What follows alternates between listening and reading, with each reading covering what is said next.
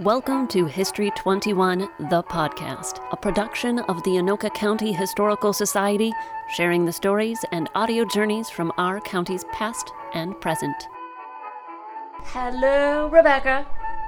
Oh, wait, it's me, Cassie. I'm filling in. Hello, everybody. You could pretend to be Rebecca. Give us your best impression. Hello, everybody. I'm so happy to be here. Wonderfully excited for this podcast today. It's going to be a great time. Is that good? It was like listening to a mirror. This week has been flying past. I've been in the middle of cemetery tours and trying to figure out where people are buried. Out of context, that might be a weird sentence. What have you been up to?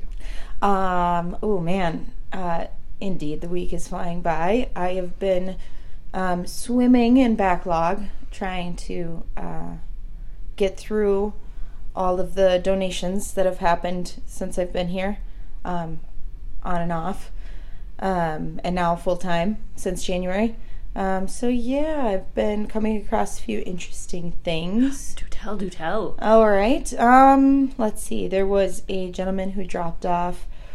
All he told me was some old newspapers and things in this tote, and I hadn't gotten around to looking at it until this week, and I found a Fidelity Lodge roster. So it's from the Independent Order of Oddfellows. And that was his and things, apparently, which is something we would absolutely love to have in our collection. We love a good roster. Yes, and it's from the 50s, and yeah, it was kind of a wonderful little nugget of awesomeness to come across. So if your family was in the Oddfellows in the 1950s, they're on that list. Mm-hmm. Likely. Well, now we have the podcast episode. Indeed. Do you know what this one's about? Coon Rapids Dam. Yes. Nailed it. Yeah, I was talking to Jane, and she apparently lives in one of the houses, so I got a little bit of the lowdown, but not a whole lot. Jane is a volunteer here, and yes. Her voice appears in this podcast. So it's all about the Coon Rapids Dam. You'll hear a lot of my voice because I'm setting up the history and whatnot, and then weave in a few voices from people that actually worked there in the early days or have lived in one of the dam houses that still exist. So that's the teaser. Yes, very cool. Shall we get into it? Yes, let's do it. On February 4th, 1898, the Anoka Herald newspaper reported, "A bill to give the Twin City Transit Company permission to dam the Mississippi River below Coon Rapids passed the House. So the big scheme is not only possible, but probable." The promise of a dam brought with it dreams of growth in the area. Anoka Union newspaper described it as a great dam project that would bring untold benefit to Anoka and Anoka County as well as the entire state. Trolley lines using the power would be built straight away, and they estimated the city would grow to 20,000 people in just a few years. A couple of things to keep in mind about those predictions. In 1898, Coon Rapids didn't refer to a city. It wasn't a city yet. The name referred to a specific place along the Mississippi River in what was officially Anoka Township. It wasn't until 1952 that the area incorporated as the village of Coon Rapids, but that's a story for a different time. And only approximately 360 people lived in the area. Even if you add in the population of the city of Anoka, you get fewer than 5,000 people living in the area. It's a pretty big stretch to grow to 20,000 people in just a few years. Even though plans were moving to build a dam, it was a slow process.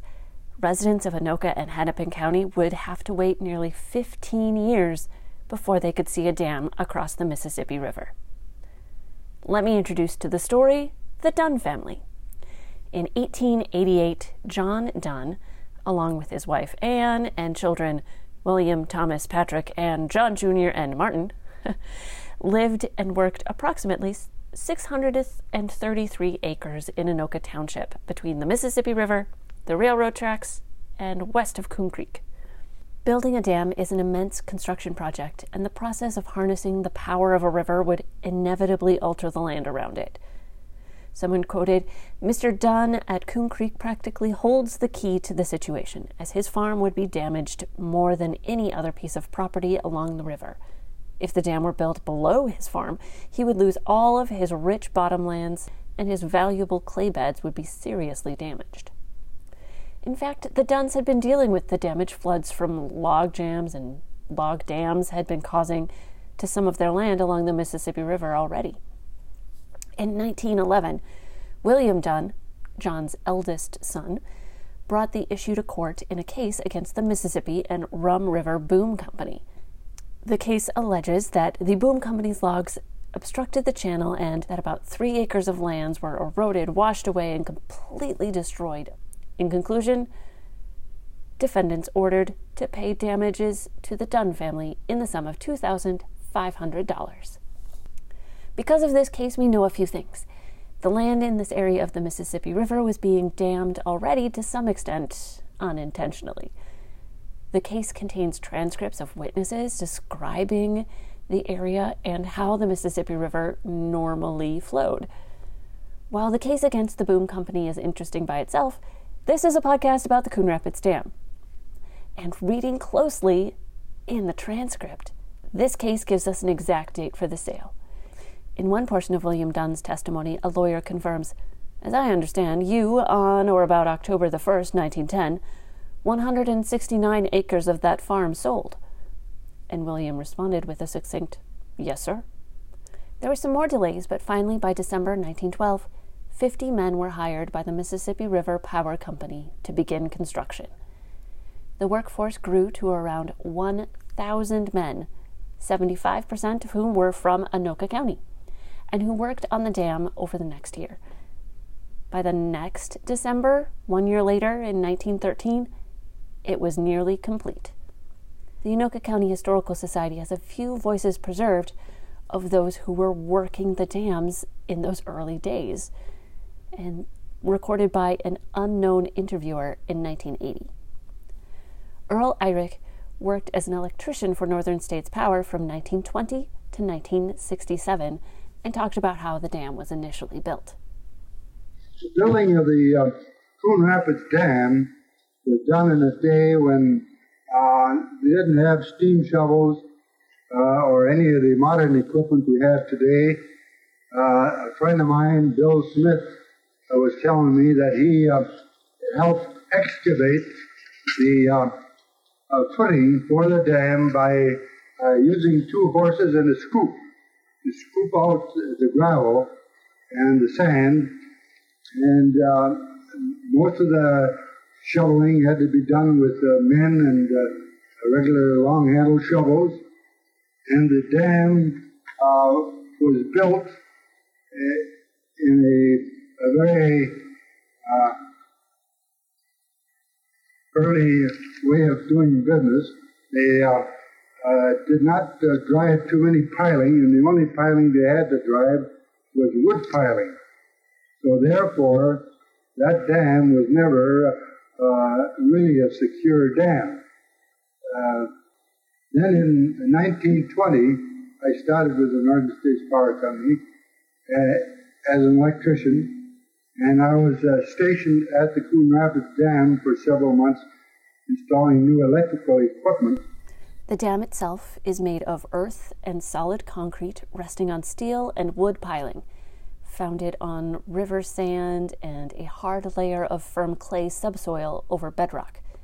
In the end, the workers poured approximately 42,000 cubic feet of concrete and used 800 carloads of crushed rock to raise the water level of the Mississippi River by 15 feet.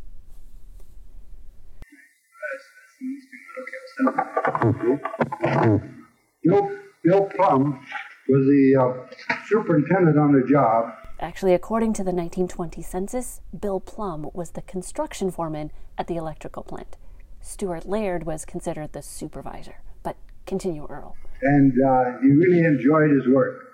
He knew how to build dams. He knew how to get the best out of men. He had always a good relationship with the men, and always joking with them. He was a real good friend of mine.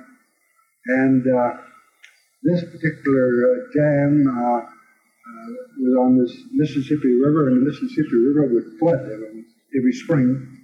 And we didn't have all the modern equipment to build the real good cofferdams. And one spring we had an unusually large amount of water coming up. And these cofferdams, you know what they are, made out of logs and timbers. And the water washed one of the main cofferdams, which is about 8 by 8, washed it out. So therefore, if they didn't stop that, it would take some of the other ones alongside of it. So Bill got the men all organized. He said, come on, we got to stop that leak. So he says, well, 10 of you go up there to the dormitories and get the mattresses. And they had the men slept right at the job, and they ate it on the job. And he said, get them down here as fast as you can, on the run, double. And he says, another 10 of you go out there and cut some brush. A lot of that 10 feet sapling. He said, we'll throw them mattresses in there and the saplings, and we'll try to stop this leak. Because if we don't, the whole thing will all the way across the river will go. So they did. They got the mattresses, and they put in a few mattresses in the saplings, and finally stopped the leak. And then when the river did recede, they made a permanent job of it. That was one of the things that Bill told me. I wasn't there, but Bill told me about it when they were building it in 1911. But that always appealed to me as one of the critical parts of building the dam. Those mattresses were coming from the bunkhouses built for workers. In fact, with around 1,000 men working on the dam, plus their families, a whole small town sprung up around the dam. The bunkhouses, mess halls, a hospital of sorts, billiards, parlor, bar, dance hall, plus some houses. Bill Smith worked at the dam from 1919 at the age of 23 years old until he was 64 in 1960. He worked as an electrical operator, and he remembered some of that small town. I heard that when they first were building the dam, they had big barracks or something for the people who were living. Well, they had a regular little town right there. They had built it there. They had everything. Can you tell me something about that? Had some houses all built along there, and some of the men that was in charge of the job, they had houses built along the back road there on that hill. And they had big eating places and places for them to sleep.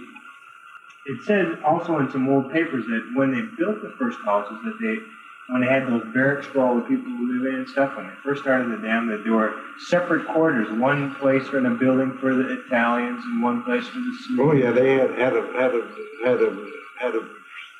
pushed off, and they had their own mess halls. They had their own mess halls too? Yeah, their own mess halls. Oh, so they didn't all eat together? They didn't all eat together, no. Oh, because they couldn't speak? No. Well, they had the ones that they liked to live together, you see. Yeah, they had the two mess halls, I guess. One but foreigner to eat, one in the other. And then they had a lot of small, like I said, they had a lot of small cabins around there built in. Some of the guys even built their own over there in the woods and lived in. Your own cabins? Yeah. Okay. Where that little town was, they said that there was a hospital and some other businesses there. Do you remember a hospital being there? Oh, they had built it there where they had a place to take care of them. If anybody got hurt, they bring them in and take care of them until they get the ambulance here. Oh, so was it a hospital or just kind of a first aid station? Just a building and beds and stuff. You could call it out. They didn't keep anybody there. Oh, they just bring them in there and take care of them until they get the ambulance taken. They also said that they had a pool hall there, a bar. Can you tell me, were those places very big? Oh, no, there was nothing very big. They were good size, some of them. They had the office building there. You see, that's the hospital what they had there to help take care of everybody got hurt. And like if anybody get cut or anything like that, of course you could fix them up. They had people that would do that. They had a bar there and everything. After completion of the dam, the small town slowly disappeared, but there are still 7 houses left. My name is Jane Lamuska. I'm a volunteer at the Anoka County Historical Society, and I happen to have the great honor to live in a dam house. I live at 1711 99th Avenue Northwest, which is one of the original dam houses that was moved off into the neighborhood in probably the 1960s. I purchased it in 1992. We closed on New Year's Eve, and so we moved in January 1st of 1993, and we still live there. What's it like to live in the area today? 99th is a straight little street that is bordered on the south by the 400 plus acres of the Coon Rapids Regional Dam Park. And so I sit in my living room, drink my coffee, and watch all the deer come across into my yard, and the turkeys, an occasional possum, and raccoons raid the grease trap on our grill. Quite often we find the aluminum pan with the grease drippings out in the middle of the yard. What do you know about the dam houses? Well, I happen to have been a friend of Roy Downs, who grew up in one of them because he worked for NSP that ran the dam, and I'm good friends of the family. And so he told me we've made a lot of changes to the house, and so he and his wife, he was well into his 80s. I had them come over and we did a tour of the house, and so he told me where things used to be, and because we always wondered, because there's one bathroom upstairs with 2 bedrooms, and then on the main level there's basically a living room dining combination and a kitchen in another room, and then a 3/4 bath. It has a shower and a toilet. But when he lived there, that little 3/4 bath didn't open into the bedroom, it opened into the kitchen, and it was a pantry. The bathroom was upstairs, and a former owner had incorporated the big front porch into the living area, so we have quite a large living room for quite a small house. So basically it's a 5-room house, 2 bedrooms up, a bedroom, kitchen, and a living room on the main floor, and a basement, of course, but that doesn't count. Roy had said there were 8 houses, 7 worker houses, and then 1 house for the boss. And they all got moved off into the neighborhood, and I've managed to find 6 houses and the superintendent's house. So total of 7 around the neighborhood.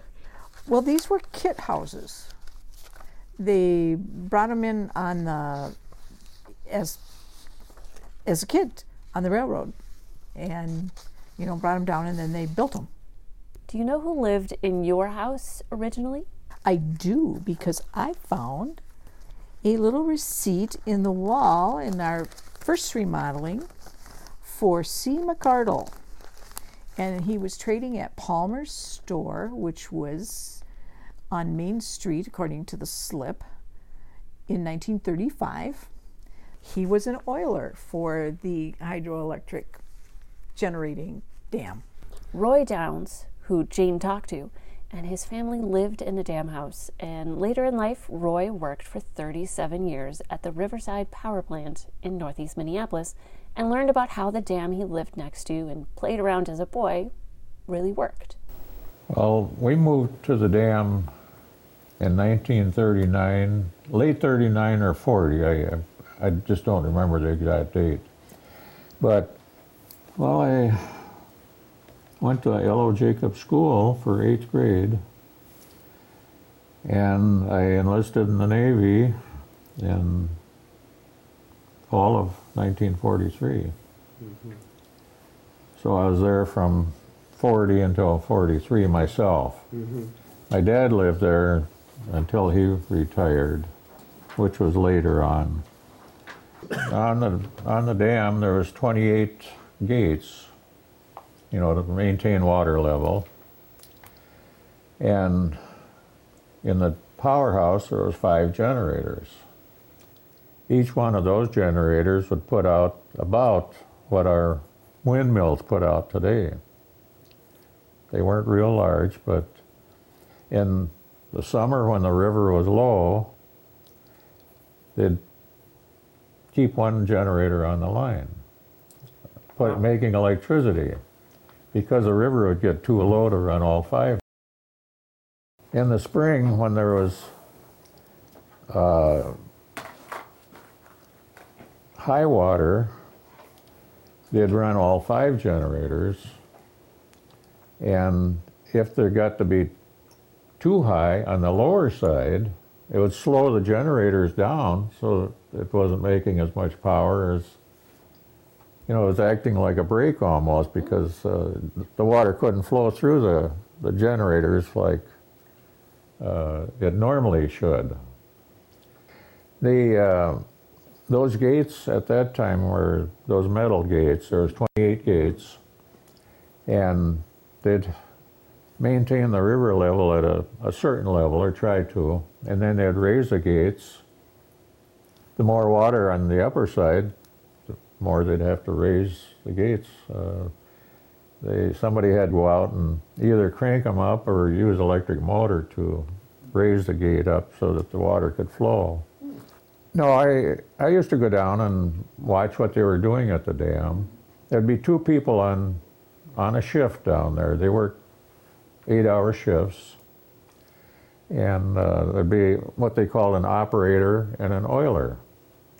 And the operator would take care of running the generator up and down and phase them in, and the oiler, he'd have to go around and maintain, some of the equipment on each shift.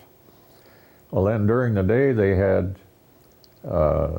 more people working, just maintaining different equipment.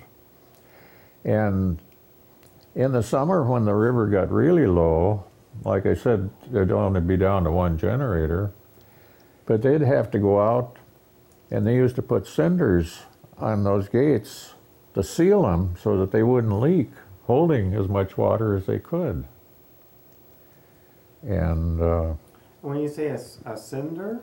Well, it was ash from our power plant, or the big power plants. Right. Yeah, coal ash is what it was. So how would you seal it? I mean, what would the material look like when you're trying to seal it? Oh, it was small, almost like stones or rocks, and I don't remember what plant they got the ash from, but that's what they used. They had somebody go out, and they had a special boat that they used at that time, and they'd pour that stuff down to seal the gate so that it wouldn't leak. Leaks are not a dam's friend. Earl Eyrick recalled a similar leak soon after he started working there in 1920, and their method of repairing it left an impression. There was a leak under the dam, and they were checking to see how much of the leak there was and where it was at. A company, Northern States Power Company driver came out to the dam with an old-style heavy diver's suit. Big lead weights on his shoes, and a 2-man hand-operated air compressor. He had a belt equipped with different color aniline dyes, and he had a crew of 12 men.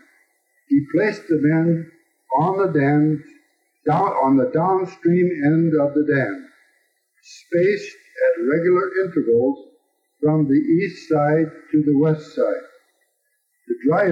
The diver, Walter Coyne, asked the electrical department to turn the 2 cranks on the air compressor. The diver submerged on the upstream side of the dam and on the east side. When his feet were on the bottom, he opened the bottle of dye and released the contents at the base of the dam. Then he did that same thing at regular intervals until he was on the west side of the dam. They found the leak and plugged it with cement. It's one of the.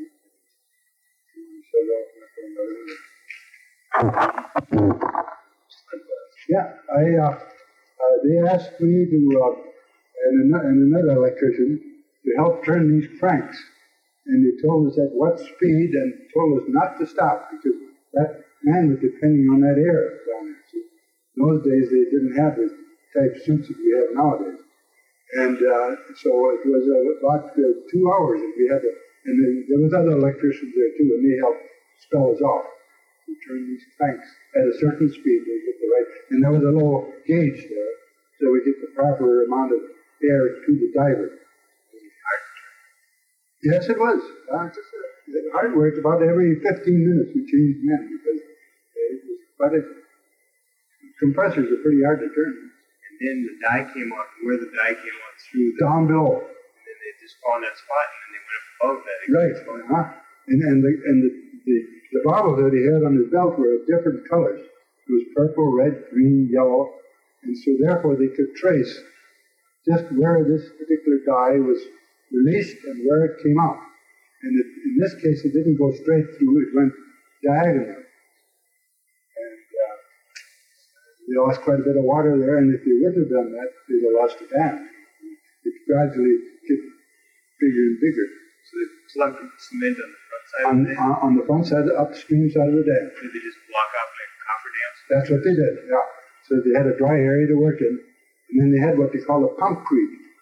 And that pumpcrete delivers the concrete at a terrific pressure. So there was probably about a foot open space from there, 40, 50 feet down underneath the apron.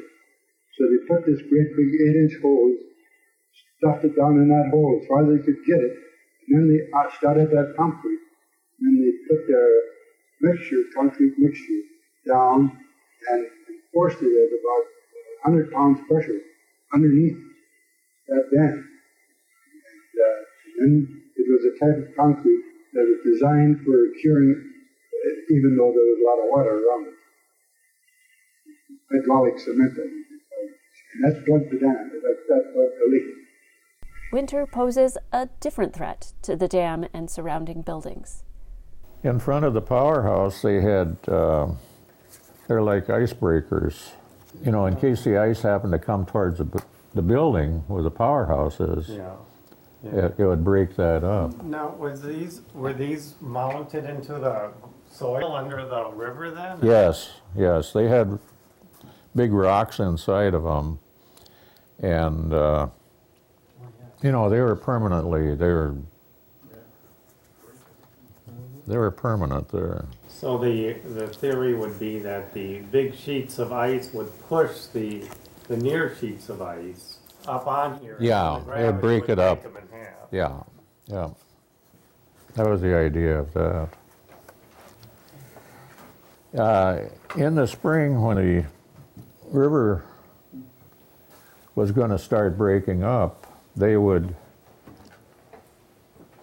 have people come and cut ice in front of the dam up, I don't remember how far up, if it was a quarter of a mile or something like that. You know, it was a long ways up from the dam. They'd cut and then dynamite that into little pieces and then sluice it through the gates at the dam, so that by the time the river ice actually opened up, you know, and to come on down to go through and open up the whole river, they'd have time to go out and open all these 28 gates up, and then the sluice that all right through. So I had seen them dynamite and do all of that. Irene McAloney's husband, Kenneth, worked at the dam from 1913 until 1959. One of his jobs was dynamiting. Eventually, Spring also would take care of the ice problem, and he made sure Irene saw the resulting show.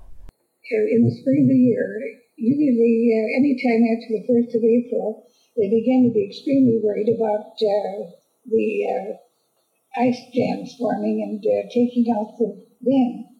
So they began to keep real good track of the area, and then all of a sudden, one day, Jen would call home and he'd say, well, the ice is starting to move.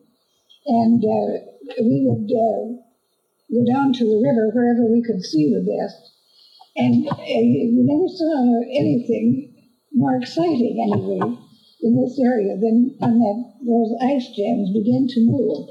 And they just moved so swiftly down the river, and the gates had been opened so cleverly that the whole thing would just rush right out, and in a matter of a few hours' time, the river was clear and beautiful again. There were lots of jobs keeping the dam running. After construction was finished at the dam in 1914, around 200 men stayed on to keep it up and going. At first, the Northern Mississippi River Power Company furnished electricity to the area, and in 1916 they sold it all to Northern States Power Company. Can I ask what your starting wages were when you started? 50 cents an hour. 50 cents an hour. In 1920. We worked 6 days a week. 10 hours a day. So you got $30 a week? Yeah. No coffee breaks. Easy working out of it. And these men they were operators. They operated the machinery. See, there were times at night when they didn't need as much power, they'd shut these huge generators down. And they'd build up a water reserve during the night so that next morning when they needed a lot of power for their factories and for their lighting, downtown offices, then they would start these generators, generally about 7 in the morning. And these operators, that was their job. And they were on 8-hour shifts. So generally 2 men on a ship. 2 men on a ship. And talking to Bill Smith, he said they worked 7 days a week. That's right. Yeah. Mm-hmm. And then they also had one man that was a rack man. And he would have to rake the rack. Oh yeah, they had racks in front of the generators, metal racks, and they had to rake those every so often. Pieces of steel that had about 2 inches between them, and as the water poured into the turbines, they had to prevent logs and debris from falling up the turbines. Otherwise, these turbines might get stuck. So, and then this rack would become filled with branches and logs, and these rackmen would have a special rake, and they'd start that right at the bottom of the dam, it's a long handle, and then they'd pull that rake up and bring all that debris up to the top. And then they had a platform, and they'd take that debris then and take it over and sluice it downriver, so it wouldn't get hauled up in the racking. They generally had 2 men on that, just during the day, because there wasn't enough there during the evening to interfere with the flow of the water. But if they didn't do that, there would be enough brush and debris so that pretty soon the water wouldn't be able to go through the turbines, and it would flow right over the turbines. And once in a while there'd be fish come in there, and they'd accidentally, take a few fish out to take home. And of course. On December 31st, 1966, the Northern States Power Company officially discontinued operations of the Coon Rapids Dam. It just wasn't strong enough to meet the demands a booming suburbia was putting on it. And in 1969, it became part of the Hennepin County Park Reserve District to be turned into a public park, which we now know as the Coon Rapids Dam Regional Park. The current dam measures 2,150 feet, just 490 feet short of a half mile, and is part of a 446-acre park with an extensive trail system. You can find people skiing, snowshoeing, biking, running, walking. There is prairie restoration areas, picnic areas, and even one of the original metal gates Roy described that you can view. It's a big piece of Anoka County history right in our backyard. Read all about it in the Anoka County Library Minute. Hello, my name is Diana Nerberg, a librarian with the Anoka County Library, and this is your Library Minute. First we have Coon Rapids, a fine city by a dam site. History of Coon Rapids, Minnesota, 1849 to 1984 by Leslie Randalls Gilland. Aside from the cleverly worded title, another reason to check out this book is the chronological detailing of over 100 years of the city's formation. Multiple aspects are covered, from the building of the dam to the government operations like finance, fire department, parks, and more. Illustrations throughout the book help to further give readers a sense of the times. Next, we have Holding Back the River, The Struggle Against Nature on America's Waterways by Tyler J. Kelly. Author Tyler Kelly spent 2 years traveling the Midwest to gather stories from people who rely on rivers for their lives and livelihoods. Their stories highlight the conundrum facing our country, that while the economy and environmental health continue to ebb and flow, the state of our infrastructure, that is, our rivers, levees, locks, and dams, has remained rather stagnant. Next, we have O Mighty Mississippi by Melissa Vochelka, a poetically written ode to the wonders of the Mississippi River. Written as a conversation held between the river and various wildlife living in and amongst the river, through this picture book, children will come to understand the river as the living thing it is. Dreamlike paintings of the water and its surroundings add to the sense of wonder. Finally, we have Anoka County Park Packs. A collaboration of Anoka County Parks Department and Anoka County Library, this collection of park backpacks was created to encourage outdoor recreation, nature appreciation, conservation, and creativity. Included in the pack upon checkout is an Anoka County Parks Department parking pass, perfect for visiting the Coon Rapids Dam, leaf rubbing plates, jumbo crayons, bug viewer, field guides for Minnesota birds, trees, wildflowers, wildlife, and more. Check out or reserve one with your library card. Find these resources and more from your local Anoka County Library. Happy learning! Get those library cards and reserve your copy today. Direct links to these books and more can be found in the episode show notes at anokacountyhistory.org. Have you learned everything about the dam that you could possibly ever want? Indeed. I've helped you out in doing this because I had to digitize some of the cassette tapes, all of the cassette tapes that I used for this episode. So little by little, we're digitizing the collection. Yes, indeed, and that's always an enormous help, just because I'm only one person and I can't possibly get through it all. So yeah, this one piece of the collection we can put a little bow on then for digitization. Yeah, and cassettes and VHSs, they don't last forever. No, they do not. In fact, in my back room, I'm actually dealing with some old cassette tapes and VHSs that have deteriorated to the point where I think they are unsavable. Typically what happens is they start to deteriorate and then they smell like vinegar, and unless you can remedy that, it's pretty much a loss. And sometimes in the collection, that's what happens. So it always makes my heart happy to know that different portions of the collection are getting digitized, even if it is piece by piece. It's all. Yeah, so people look in your closets and your back rooms for those VHS and cassette tapes that grandma or grandpa spoke over or whatnot. And yeah. Get them digitized because they're not going to be around forever. Yeah, they will not last forever. Keep them in a dark spot. Low humidity is also a good practice. Digitize them, donate a copy to the Historical Society if they're Anoka County related, Yeah, absolutely. Cool. Thanks for hanging out with us, Cassie, and maybe we'll see you next time. Yes, maybe. Could be regular, or at least pop in from time to time. Excellent. Have a wonderful week, everybody. Yeah, thank you. If you have a question, want to visit our show notes page for each episode, or would like to share your own story, go to anokacountyhistory.org. Help History 21, the podcast, reach more ears by subscribing and reviewing on your podcast provider. We're all over social media, Twitter, Facebook, and Instagram for all those who scroll by. And for our Vault members, you can find special access to podcast extras as well as the latest digital resources at History 21, The Vault, located on our website. Remember, the present is the past of the future.